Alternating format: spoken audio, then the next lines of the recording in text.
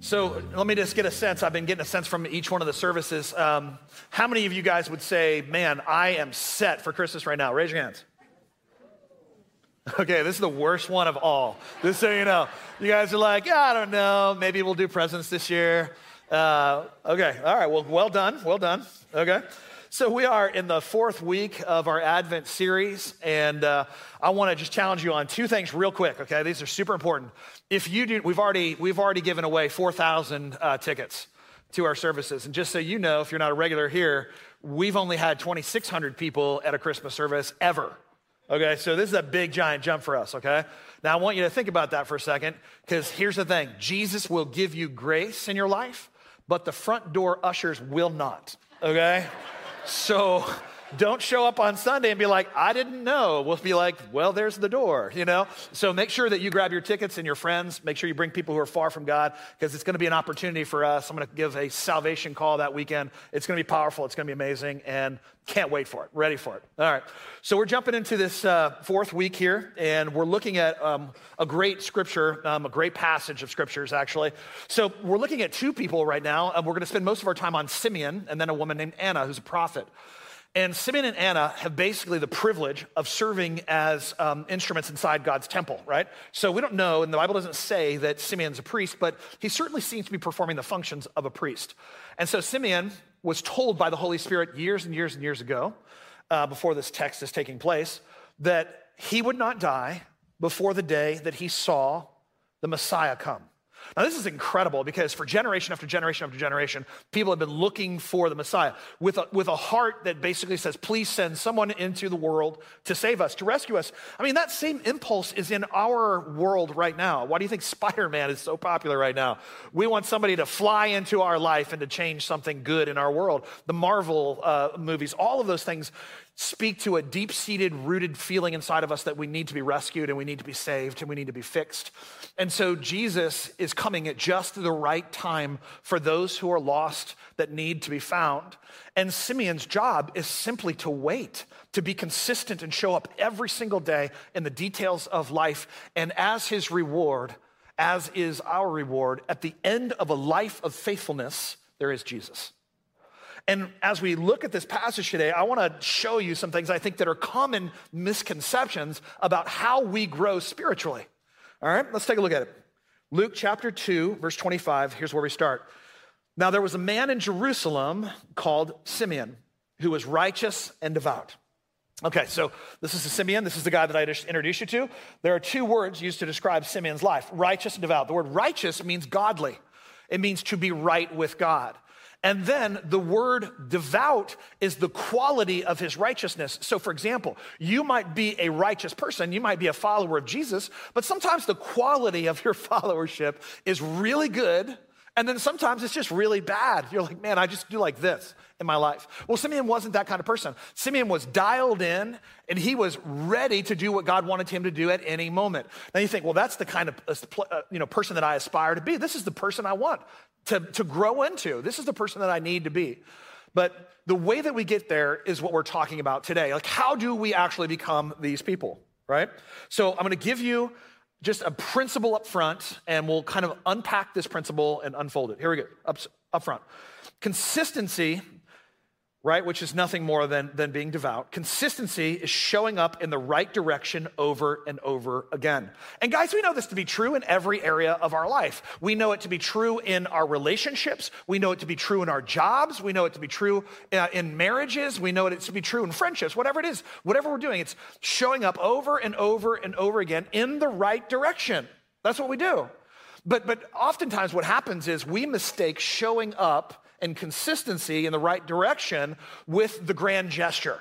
So what I hear people say a lot is they'll come to me and they'll go, hey, here's what I want to do. Like, I want to grow spiritually. And I'm like, that's great. Let's do that. There's some really practical ways, because you can measure spiritual life just like you can measure your finances or, other things, or your health or things like that. You can measure your spiritual health, right? And so as we're kind of taking steps in life, and that's the mission of this church, to help people take their next step toward Christ. So we believe as a church that the spiritual life is never about stagnation. It's always about motion. You're doing something. You're becoming something. Why? Because we are not who we are. We are always who we are becoming. Okay? So we are people of movement. We're constantly taking next steps and next steps and next steps. But one of the challenges with that is that people on the road of hopefully taking next steps toward Christ, they say to themselves, man, you know what I want to do? I want to do something gigantic. And I'm going to do this. I'm going to stop doing this thing I've been doing, and I'm going to start doing this other thing. And they're really just like grand gestures. The grand gesture is something we all fall into. I'm gonna do, God, I know I did it again. I don't wanna do it again. I'm gonna do the best that I can possibly do. I make a promise today. I will never do that thing that I always do over and over and over again. I'll never do it again. Or we've got that thing in our life that God's like, I want you to do this thing. You're like, I haven't done it, but Lord, here's what I'm gonna do. Tomorrow I'm gonna do it. I'm gonna start reading my Bible, and here's my promise to you. I'll read it all the way through 6 times a year. And you know you won't. You know you won't. And what happens is the grand gesture always leads to the grand disappointment. Always leads to the grand disappointment. I mean, why do you think you go to the gym in January? Everyone's like, fitness, yes, very important in my life. And then by March, they're like, donuts, really, really important in my life, right? Why? Because that's just how that works. The grand gesture always leads to the grand disappointment. And so let's not make grand gestures anymore. Grand gestures are not helpful. I learned this pretty in a huge way, unfortunately, in 1986 when I was 16 years old. And I'll never forget June 21st. It seared into my brain, but it wasn't when I was 16. That was my mother's birthday. And my brother and I, my mom was a single mom. She was a single parent. And and my brother and I, he was 12, we forgot her birthday. And she waited all day. She was like a snake. She was just waiting. She waited all day till the night. And then she's like, you blew it. We're like, what? It was my birthday today, and you boys totally blew me off. She's like, you know how much stuff I do for you? And we're like, yes, ma'am. I mean, when you're in that situation, there's no talk back. You're done. You're just like, yes, ma'am, we stink. Yeah, I mean, and so she did that, and we were like, we're so sorry. She's like, I don't hear it. And she went to bed, right? Well, the next day, my brother and I are like, grand gesture time. And so we went to Altamont Mall, which is where all good things come from. And we went into Mayer's jewelry store, and we spent $2,000 on a bracelet. What is $2,000 in today's money? $2 trillion? I mean, it's so much money. That was so much money. We took all the money we had in our bank accounts. We bought her this big, giant gold hunk. It's probably tacky as hell. But it was this big, giant gold thing, you know? And I presented it to her with the grand gesture. Mom, we're so sorry. We did the wrong thing. Kind of Mufasa-like. And just gave it to her. She took it, opened it up, just tore the paper off. Held it up, she goes, and she chucked it, and she was so mad, she never wore it, ever. And here's the point. You know what? You can't do the grand gesture if you haven't done the ordinary work. Because the ordinary work is the everyday showing up and saying, I love you, I'm for you, and what can I do for you? You can't do the grand gesture. A grand gesture never makes up for not walking with someone. And the same thing's true in our relationship with God. The grand gesture is not what God's looking for. He's not interested in you stepping forward and saying, here's a big thing I'm going to do for you, God. But sometimes it happens. I have a friend, he's a young guy I just love this kid so much. He's 22 years old. He wants to do great things for God. And he says to me very plainly, and I know he doesn't mean bad things by this, but he says, Pastor Mike, I want to do great things for God. And I'm like, it's fantastic. He's like, I don't want to do small, you don't understand. I don't want to do small things. I don't want to do ordinary things. I don't want to be a pastor. I'm like, I don't want to be a pastor. I want to be someone who does big things for Jesus. And I love his heart for it. But the problem with that is that Jesus never goes looking for people who do big things. He takes ordinary people and does big things in them. Okay, that's what he does. That's what God is constantly in the process of doing. He takes ordinary people, and here's a verse that kind of gives us a picture of this. This comes from 1 Corinthians, right? 1:28. It says this: God chose the people, right? So he's talking about people here, even though he calls them things. God chose people, the lowly people of this world, and the despised people of this world, and the things that are not, to cancel the things that are. That's very confusing. What does it all mean? Here's what it means. First of all, God doesn't look through the world for people who are rock stars. He's not looking for just the most amazing people to do great things through. This is why when Jesus went looking for the 12 that would change the entire planet, he went looking for ordinary fishermen, regular, ordinary guys just like us who said, yes, I'm available to do what you want me to do. You see, the Bible says that God's eyes go to and fro throughout the earth, looking for people who are willing to be obedient, to walk in his ways.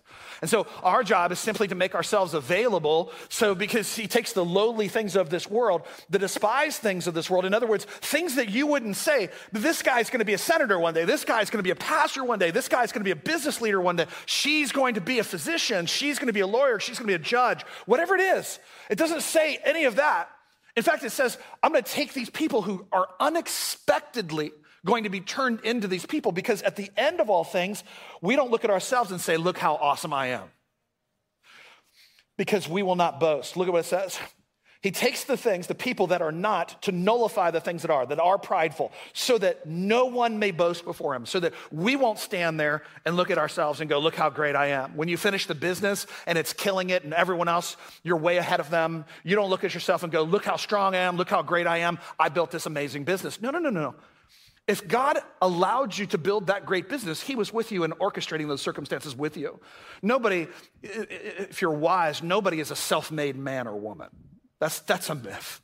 You're helped by other people. You're constantly influenced by other people. And by the way, that great river that we talked about last week of God's will that runs through, 2 weeks ago that we talked about God's will that runs through your life, God is orchestrating that river flow. And so if you've done great things, praise God for it, but don't stand there and puff our chests out and say, we did this by ourselves. This is important. Why? Because if we skip doing the small things in order to try to be a big person, here's what ends up happening. God will come, and here's what happened. In order to do the big things for the Lord, we have to do the small things. Up on the screen, in the small things, character is built. In the small things, character is built. Not in the big things, not in the big things, in small things, character is built. So when God calls you to do small things and he says, hey, you've got to start down here before you can get up here, it's not that he's trying to punish you, it's that he's trying to make you solid. Because here's what happens to a lot of people, and we know this because we've seen it to pastors, we've seen it with government people, we've seen it with business leaders, we've seen it with nonprofit leaders. They get exalted, and then what happens? They fall on their face. What's happening when they do that? What's going on behind the scenes? Here's what's happening. They skipped all of the ordinary things and went directly to extraordinary, and here's what happened. They did not build the character on the inside necessary when God said, hey, I'm about to put a big thing on your shoulder. You have to have big shoulders. You have to have a strong heart. And when God says, I'm gonna put a big thing on top of you, and it's gonna be filled with pressure, and God's blessings are not always simple. Sometimes they're filled with pressure. I'm gonna put this big thing on you, and if you don't have the character on the inside, you get crushed by it. And we've seen it happen over and over and over again.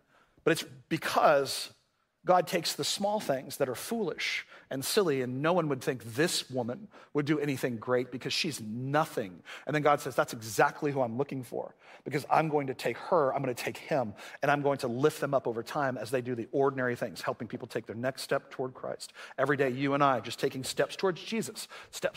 And as we take steps towards him, he begins to do amazing things. The Bible literally says to us, humble yourself under the strong arm of God. And in due time, in the fullness of God's time, he will exalt you. But you need to understand this, that if you have done the ordinary work, and then you have humbled yourself before God, when he exalts you, you will not exalt yourself. But when you are exalted by God, you will also be strengthened by God. A lot of people take the authority on themselves, and then they get crushed. Take a look at this, verse 25. Now, there was a man in Jerusalem called Simeon, and Simeon is showing up every single day, waiting for Jesus to show up. Now, think about how ordinary his life was, right? Over and over and over again, the Holy Spirit said, you will see the Messiah come.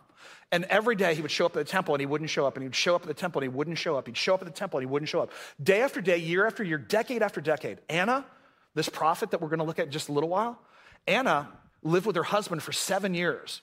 And before he died, and then she became a widow.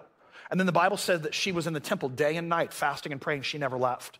So if we just assume that she got married at 20 years old, which is way late for that age, she was probably more like 14, then she served inside the temple for some 57 years. And she just, day after day, decade after decade, Jesus didn't show up. She wasn't bitter, she wasn't angry, probably because she was fasting and praying all the time.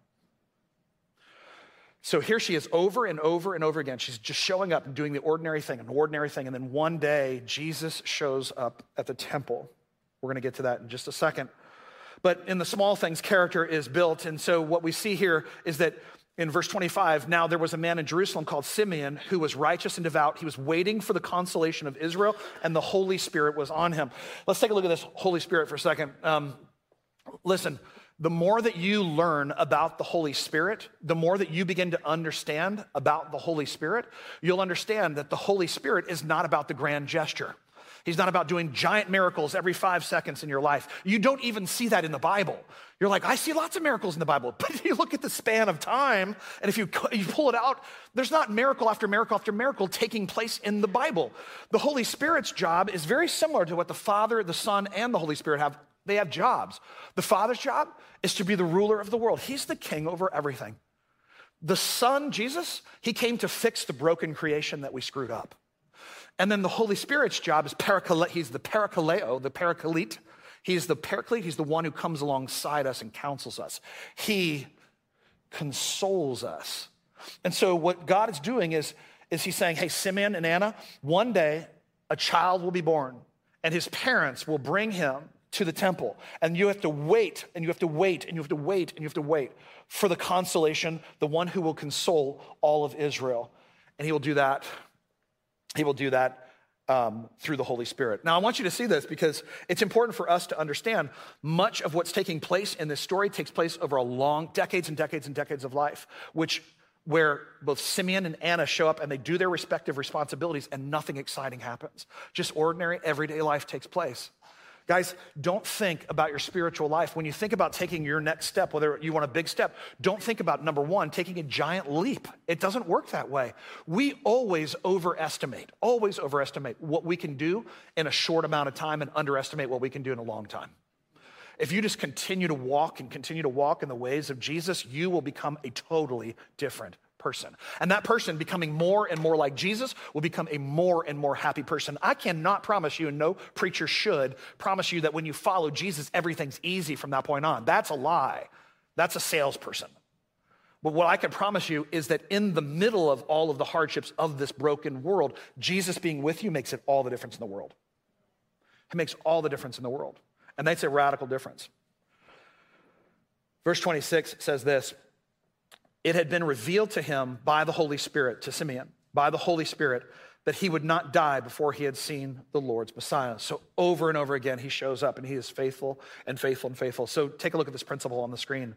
We never arrive at extraordinary things in our life until we've done the work of the ordinary things in our life. Okay, let's do it again. We never arrive at extraordinary things in our life until we've done the work of the ordinary things in our life. So here they are, just doing the ordinary work, and then God rewards them. We'll see it in just 1 minute. But what they're doing is looking forward with anticipation. They didn't show up and go, oh, another day without the Messiah. That wasn't them. They showed up with anticipation in their hearts, waiting for the day that he would show up, waiting for the truest hope. Now, you need to understand this about yourself. And even if you're not a Christian in the room right now, you're trying to just figure out your relationship with God, at the end of all things, when we see Jesus face to face, that is the deepest satisfaction we'll ever experience. He is the deepest hope, the truest, the most real thing that you can hold on to in this world. And you need to know that every good thing that happens to you right now, those are not just superfluous, they're not just excess things. Those things are foreshadowings of the greater joy that will be found in Jesus. So what are you looking forward to? They looked forward to the coming of Jesus. What are you looking forward to? What are we waiting for? I think some of us are waiting for the next vacation, honestly. I think vacations are awesome, they're great, but they don't ultimately satisfy. We finished the vacation, it was amazing, and we think to ourselves one of two things: it wasn't what I thought, or we think, man, I can't wait to get back there. But there's always this longing inside of all of that, and it never goes away. How about the perfect ending for whatever story that you're writing for yourself? How about the best romance? I have yet to see that.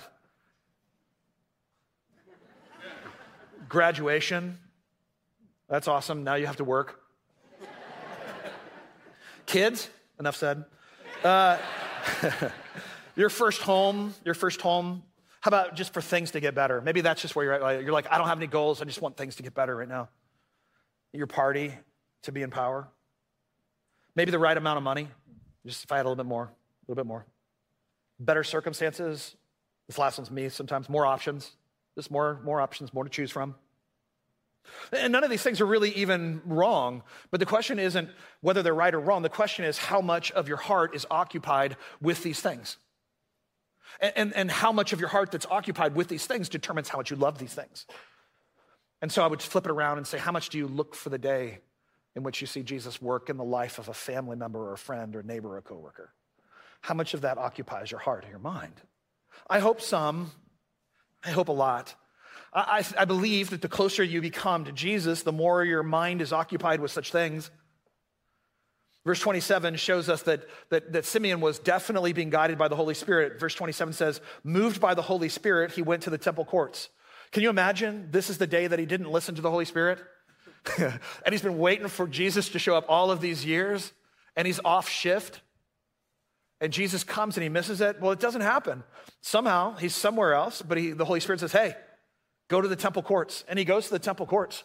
And when the parents, this is Joseph and Mary, brought in the child Jesus to do for him what the custom of the law required. So what is all of this? So here's what this is about. In the Old Testament, God made a deal with Israel. He said this.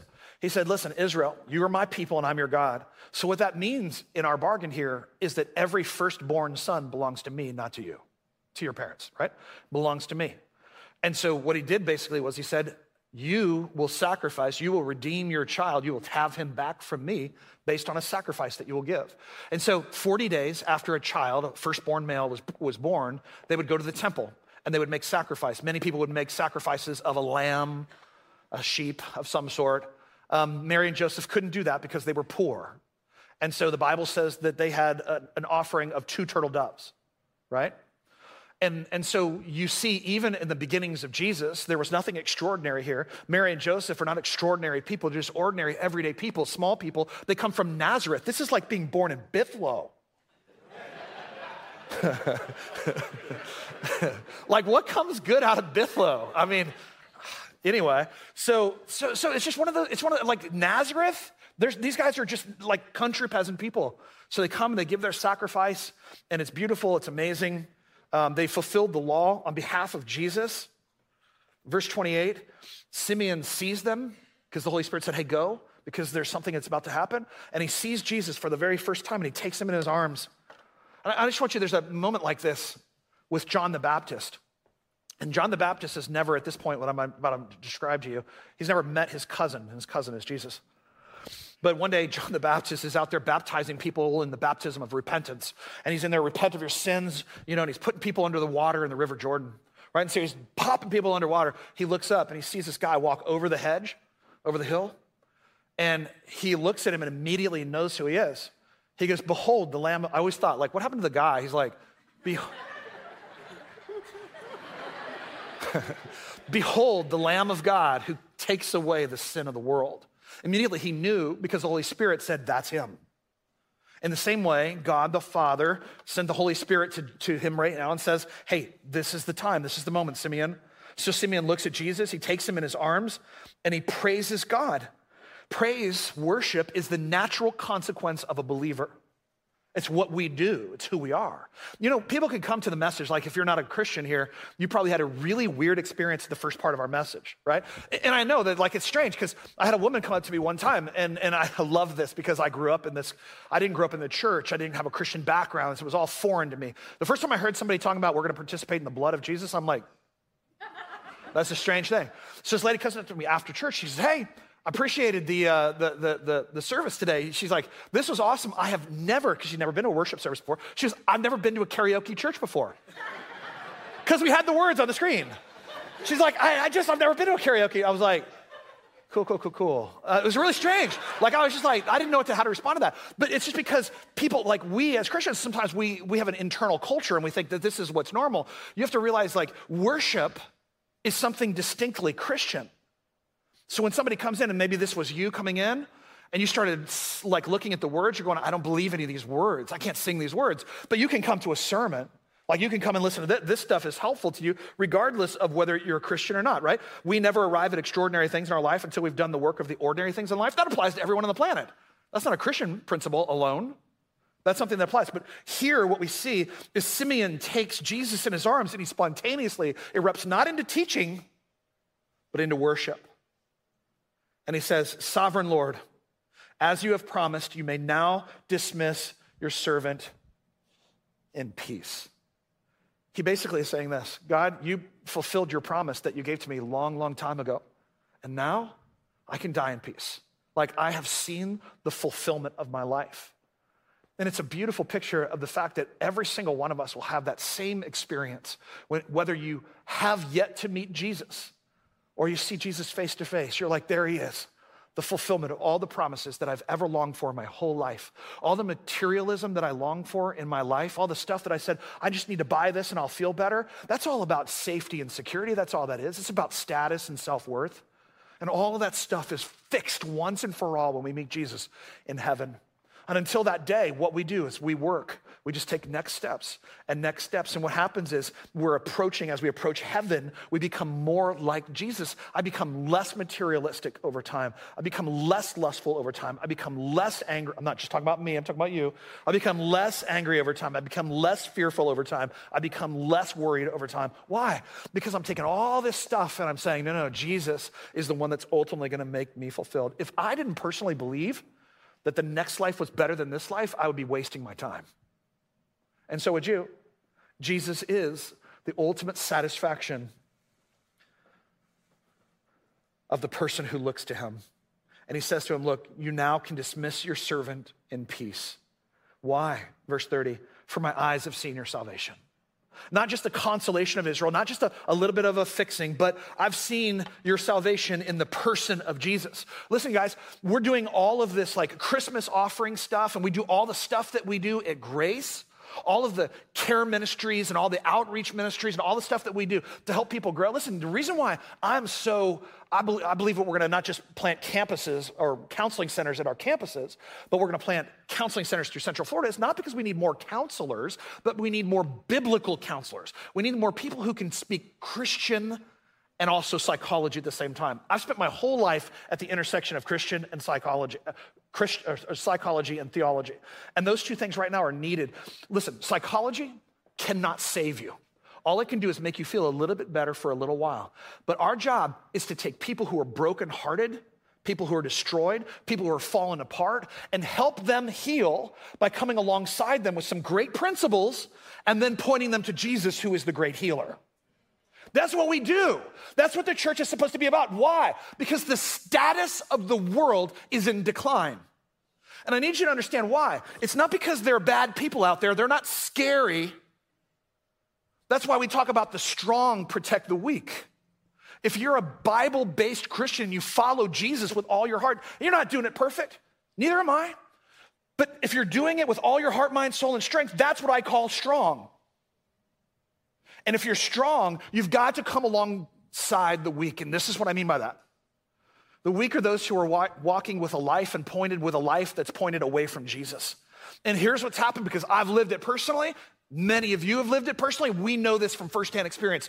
The more I walk away from Jesus and point my life at other things, the more that my heart is drawn into things that cannot satisfy me. And ultimately, that creates more suffering, more struggle, more hurt, and more pain. And as a result, I'm a less satisfied person. I'm a hurt, broken person. When these people come to realize that, when we get to the end of ourselves, you, me, them, when we fall apart, that's when the Christian comes alongside someone and goes, hey, I got a solution for that. I got some practical help. You can get in counseling here, but we're gonna point you to Jesus, because at the end of all things, as you approach Jesus, as you approach heaven and you become more like him, I'm not less happy, I'm more happy. And that's because he makes me happy. Not because all of a sudden I got all the stuff I wanted.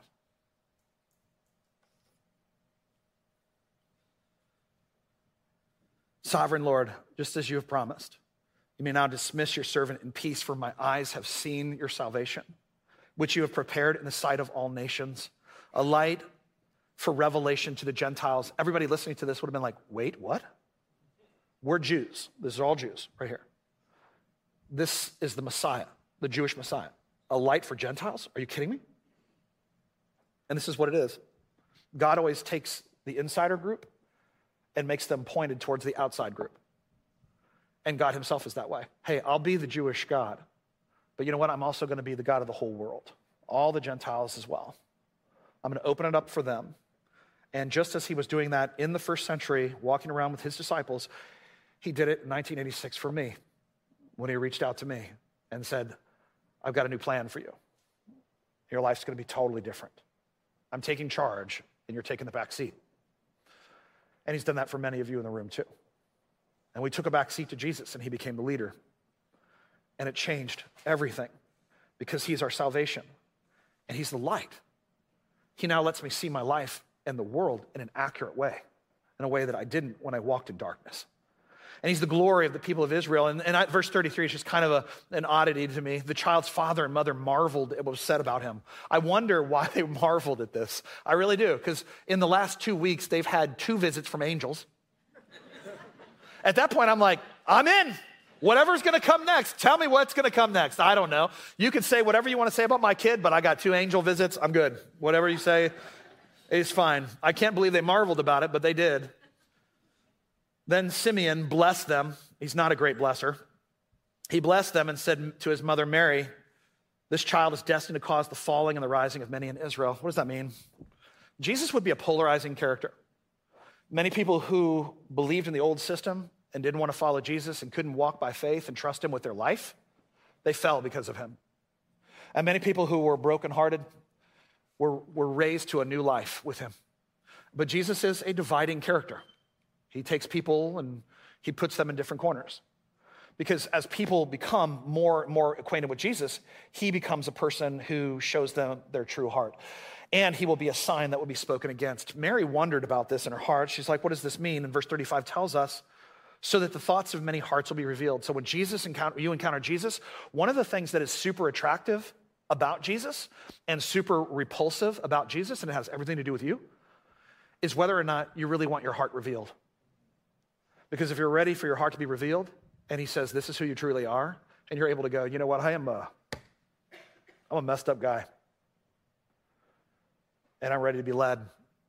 And if that's where you can be, that's humility. On the other hand, if you're the person that says, I don't think that's true about me, I'm not gonna let you talk to me like that, that's pride. And here it says, after the hearts are revealed, it says, and Mary, by the way, a sword will pierce your own soul too. And I don't get this like moms do. Because I think only a mom understands this in a way that only a mom can. But there were only 2 people left at the cross with Jesus. He was by himself. All the disciples abandoned him. There was his best friend, John, and his mom, Mary. And when Simeon says these words to her, a sword will pierce your own soul too, I don't think we've done a lot of thinking about the fact that, yes, Jesus died for our sins, but Mary suffered for our sins. That her son would have to go to the cross. And she'd have to watch him beaten and bruised, crown of thorns placed on his head, Roman guards casting lots for his clothes, and eventually a Roman spear that would pierce his heart. She would understand what it would be like to be a mom who would watch her son struggle. And then there was Anna, another incredibly faithful woman of God. She was the daughter of Penuel of the tribe of Asher. She was very old. She had lived with her husband 7 years after her marriage, and then she was a widow until she was 84. She never left the temple but worshiped night and day, fasting and praying. No wonder she was so faithful and consistent. She fasted and prayed and fasted and prayed and fasted and prayed day after day. This was her spiritual discipline. For some of you, that might be yours. For me, it's study. I like to study. I like books. I love that kind of stuff. For me, that's what ignites me. That's what lights me up. You've got to find the thing that lights you up in that way and show up with it over and over and over again, because consistency is showing up in the right direction over and over and over again. And this is where the whole thing ends. Anna comes up to them right now. This is the moment of Joseph and Mary and Jesus and Simeon, and she says, coming up to them at that very moment, she gave thanks to God and spoke about the child to all who were looking forward to the redemption of Israel. So what happens is she comes up to them, she joins in the prayers, she joins in the blessing, and then she leaves the temple and she goes and she starts telling everyone about Jesus. Why? Because she's been waiting for him her whole life. What have you been waiting for? Jesus is everything. He's everything that you have been waiting for. If you're not a Christian, you don't need to wait anymore. You can choose him. Because he's your great hope. He is the fulfillment of all of your deepest desires. And here, what she did was she simply said, I'm going to go tell everyone about it. Why? Because when you find something you love, you cannot hold it in. When I met my wife, Kelly, I came back from college. We hung out a whole summer before he got married and got back to school. And the guy said, how was your summer? I said, met the girl I'm gonna marry. And that's just what I told my friends. And they were like, no, you didn't. I'm like, I did. And I told them all about her. Why? Because when you love someone, you don't keep it in here. You tell the whole world about them. And that's exactly what she did. And it finishes like this. When Joseph and Mary had done everything required by the Mosaic law, they returned to Galilee to their own hometown. So they just went back home after all these extraordinary things. What did they do? They went back home. And the child grew and became strong. Jesus grew and became strong. He was filled with wisdom, and the grace of God was on him. How fascinating that Jesus had to grow and he had to be wise. Jesus was the perfect 3-year-old, the perfect 4-year-old, the perfect 5-year-old, the perfect 10-year-old, the perfect 11, it had to be annoying, the perfect 12-year-old. She could never be like, Jesus Christ, come over here. That was not a thing. That was not a thing. So he just was perfect all along the way. But you know what it was? Even Jesus started small. And he had to become the person. He was the person because he was God. But in his humanity, he had to grow. And he became exactly the person that 30 years later. What did Joseph do? He showed up every single day, day after day after day. And all he did was apprentice to his father or his stepfather. And he became a carpenter like him, and he nailed and he did wood, and he nailed and did wood, and just did that his whole life. Until 30 years later, the father says, you've humbled yourself, and now I'm putting on you the great mantle. And for 3 years, you'll preach, and then you'll die on a cross. And that's exactly the arc of Jesus' life. It's the arc of all of our lives. We're going to labor in obscurity sometimes until God looks down and he says, hey, in the fullness of time, I'm ready. Are you ready? Do you have the character on the inside that you need to be able to take your next step toward Christ? If not, show up tomorrow and just do the next right thing. Amen? Amen. Let's pray. Father God, we come to you right now with hearts that are so grateful that we have examples in the Bible of strong men and women who lead and who follow through humility. Lord, thank you that you call small people like us to do extraordinary things.